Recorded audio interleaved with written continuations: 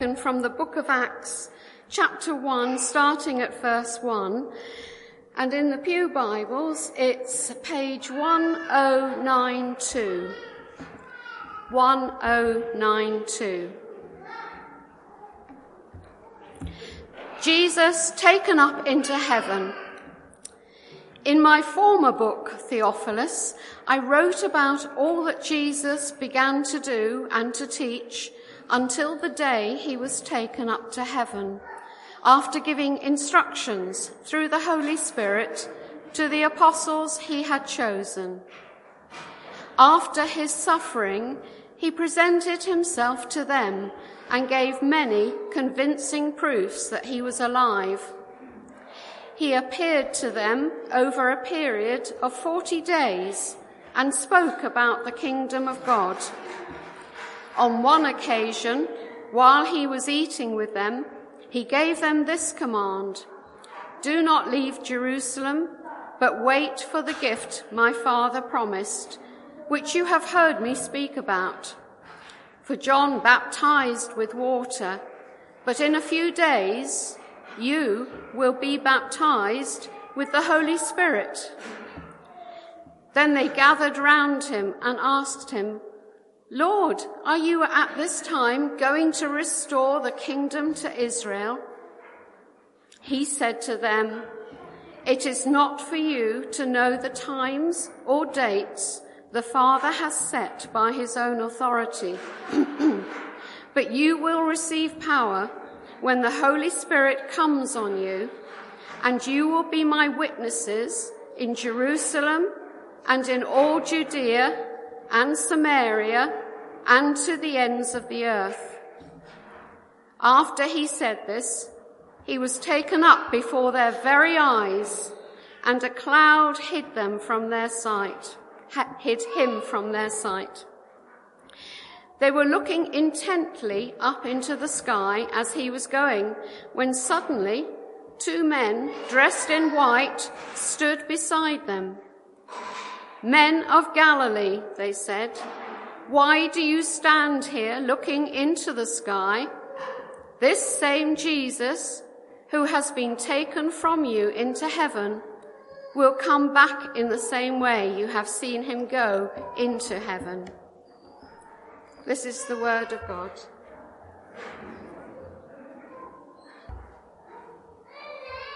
Whoosh! Just like that. I suppose one of the questions that I've asked myself over the years as I've read this passage is, how would I react if I'd been one of the disciples? Stuart's just given us a very graphic illustration of how they might have reacted. They'd been with Jesus for 3 years. They'd watched his crucifixion and his death on the cross.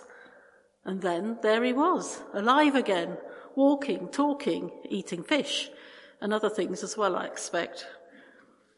Before his crucifixion, he'd done nothing to encourage them to think he was going to act like an earthly saviour, riding in with his armies to save Israel, to establish an earthly kingdom. And indeed, in the gospel accounts and in these verses we've read, Jesus is at pains to tell them that his kingdom is not defined by human boundaries. But even in the face of Jesus teaching them for 3 years, of his returning from death, their focus was still locked in the cultural expectations of their day when they asked Jesus, "Lord, are you at this time going to restore the kingdom to Israel?" I wonder, would we be any different?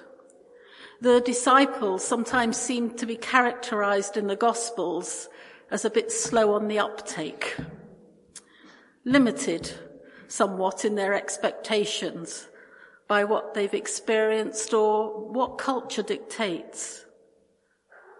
And we read elsewhere in the gospel accounts that Jesus had tried to tell them of his kingdom, raise their expectations, enlarge their vision. In John 3, in answer to Nicodemus, Jesus says, "Truly, truly, I say to you, unless one is born of water and the Spirit, he cannot enter the kingdom of God." And in John 18, Jesus says, "My kingdom is not of this world. If my kingdom were of this world, then my servants would be fighting so that I would not be handed over to the Jews. But as it is, my kingdom is not of this realm." But the key for both them, the disciples, and us to move above and beyond the limits of experience comes in verse 8, as Jesus says to them, "You will receive power when the Holy Spirit comes upon you, and you will be my witnesses in Jerusalem and in all Judea and Samaria and to the ends of the earth." In a week's time, we commemorate another of the church's milestones, Pentecost, the coming of the Holy Spirit on the believers gathered together in Jerusalem, and the birth of the church and its mission of witness as promised by Jesus in verse 4 of our reading. Why did God send us the Holy Spirit? To unite us as believers, to encourage us in prayer, to encourage us in holy living, to enable us to separate right from wrong, to dwell within us. These are just a few of the themes we read of in the Bible, and I'm sure we'll hear more of the work of the Holy Spirit over coming weeks. But today, let's concentrate on witnessing. To give us power, our passage tells us, but not power that corrupts or dominates or is self-serving, but the power of the Holy Spirit to be witnesses. And so the Holy Spirit is a vital element in our witness, in our mission to spread the gospel both locally and far and wide. We get mission in this church, don't we? We're going to hear more of Soul Purpose last weekend, later on in the service. And we have regular MAG meetings to support mission both in this country and overseas.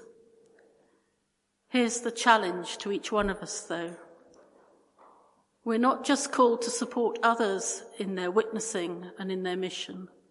We are, each one of us, called to be witnesses to the gospel of Christ in our communities, our friendships, when we go to the shops or the leisure club, every day, all the time.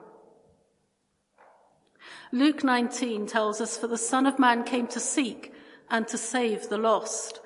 And this is our mission too, to seek and to save. Not in our own strength, using our own ideas, however good they might seem to be to us, but under the power and influence of the Holy Spirit. In verse 4, the disciples are told to wait. It is the Holy Spirit that will initiate, shape and form our witness if we are willing to submit to his leadership. We are told in this passage to be witnesses, not to do witnessing, but to be witnesses. And I don't believe we're meant to wait passively, but to involve ourselves in prayer, engaging with the Bible, listening to the Holy Spirit's prompting, giving us God-given opportunities, and active waiting in expectation that we will be called to be a witness. Sometimes I look at others, listen to them speaking or praying or living grace-filled lives, and I think how much better they are at it all. Being a witness to the gospel of Christ, living out their lives for Jesus. But part of this empowering by the Holy Spirit means that we accept how God has shaped us as an individual, formed us in our mother's womb to be just the person he wanted us to be. And he is asking us to be shaped by the work of the Holy Spirit within, to free us from the binding powers of this world. The Holy Spirit empowering us to be the unique and precious witness we were called to be. Without him, we're empty and powerless. That's one of the reasons we're encouraged to pray continually in 1 Thessalonians 5. John Stott says, What the scripture lays upon us is the need for a proper combination of humility and humanity. The humility to let God be God, acknowledging that he alone can give sight to the blind and life to the dead, and the humanity to be ourselves as he has made us. Not suppressing our personal individuality, but exercising our God-given gifts and offering ourselves to God as instruments of righteousness in his hand. In the same way the disciples were limited by their expectations of Jesus to restore the kingdom of Israel within their own understanding, I wonder if we limit the work of the Holy Spirit, reduce it to the levels of expectation to which our human brains can understand. Would the disciples have chosen a eunuch to plant the Ethiopian church? Or a persecutor of the believers, Saul, to become one of the greatest missionaries of the early church? And Peter certainly wasn't prepared to eat food that he thought was unclean until the Holy Spirit intervened. Where, I wondered, are my no-go areas? Are my limits because of culture or upbringing? I like to think that I would go to whomsoever God says, but is that really true? As we come to the closing passages of our reading, Jesus' ascension to sit at the right hand of the Father,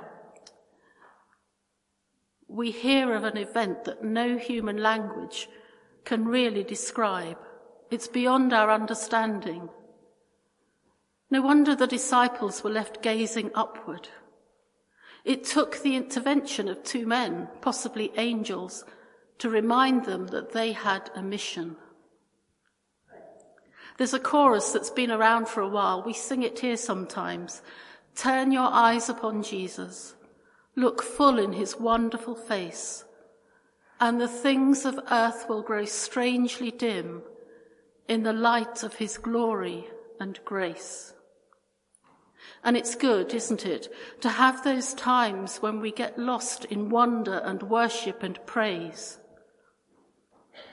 And some of you may know I've been to Russia recently to meet and explore fellowship with Russian Christians. And at one such church, now, I don't know if you know much about Russian Orthodox churches, but they do like bling.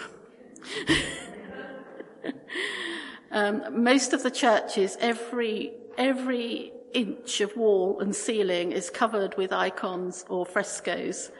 And then you add to that mix candles, gold, darkness, and it all can feel quite oppressive at times.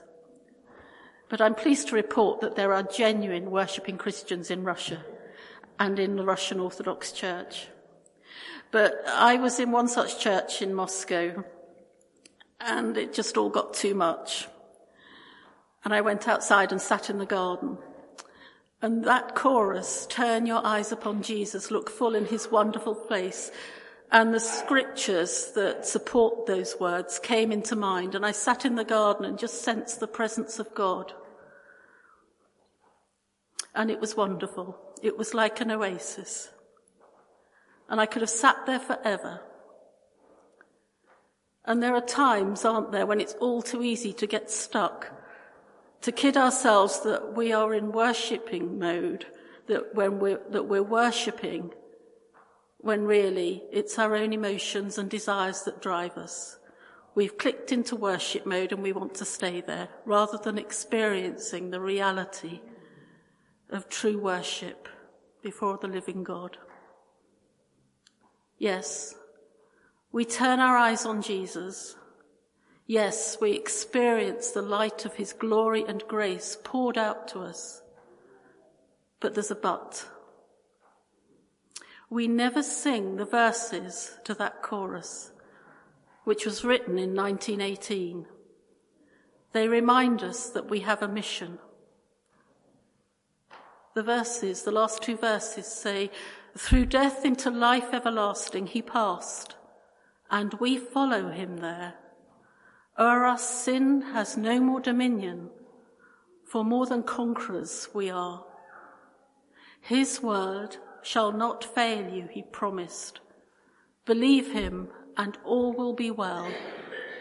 Then go to a world that is dying, his perfect salvation to tell. Amen.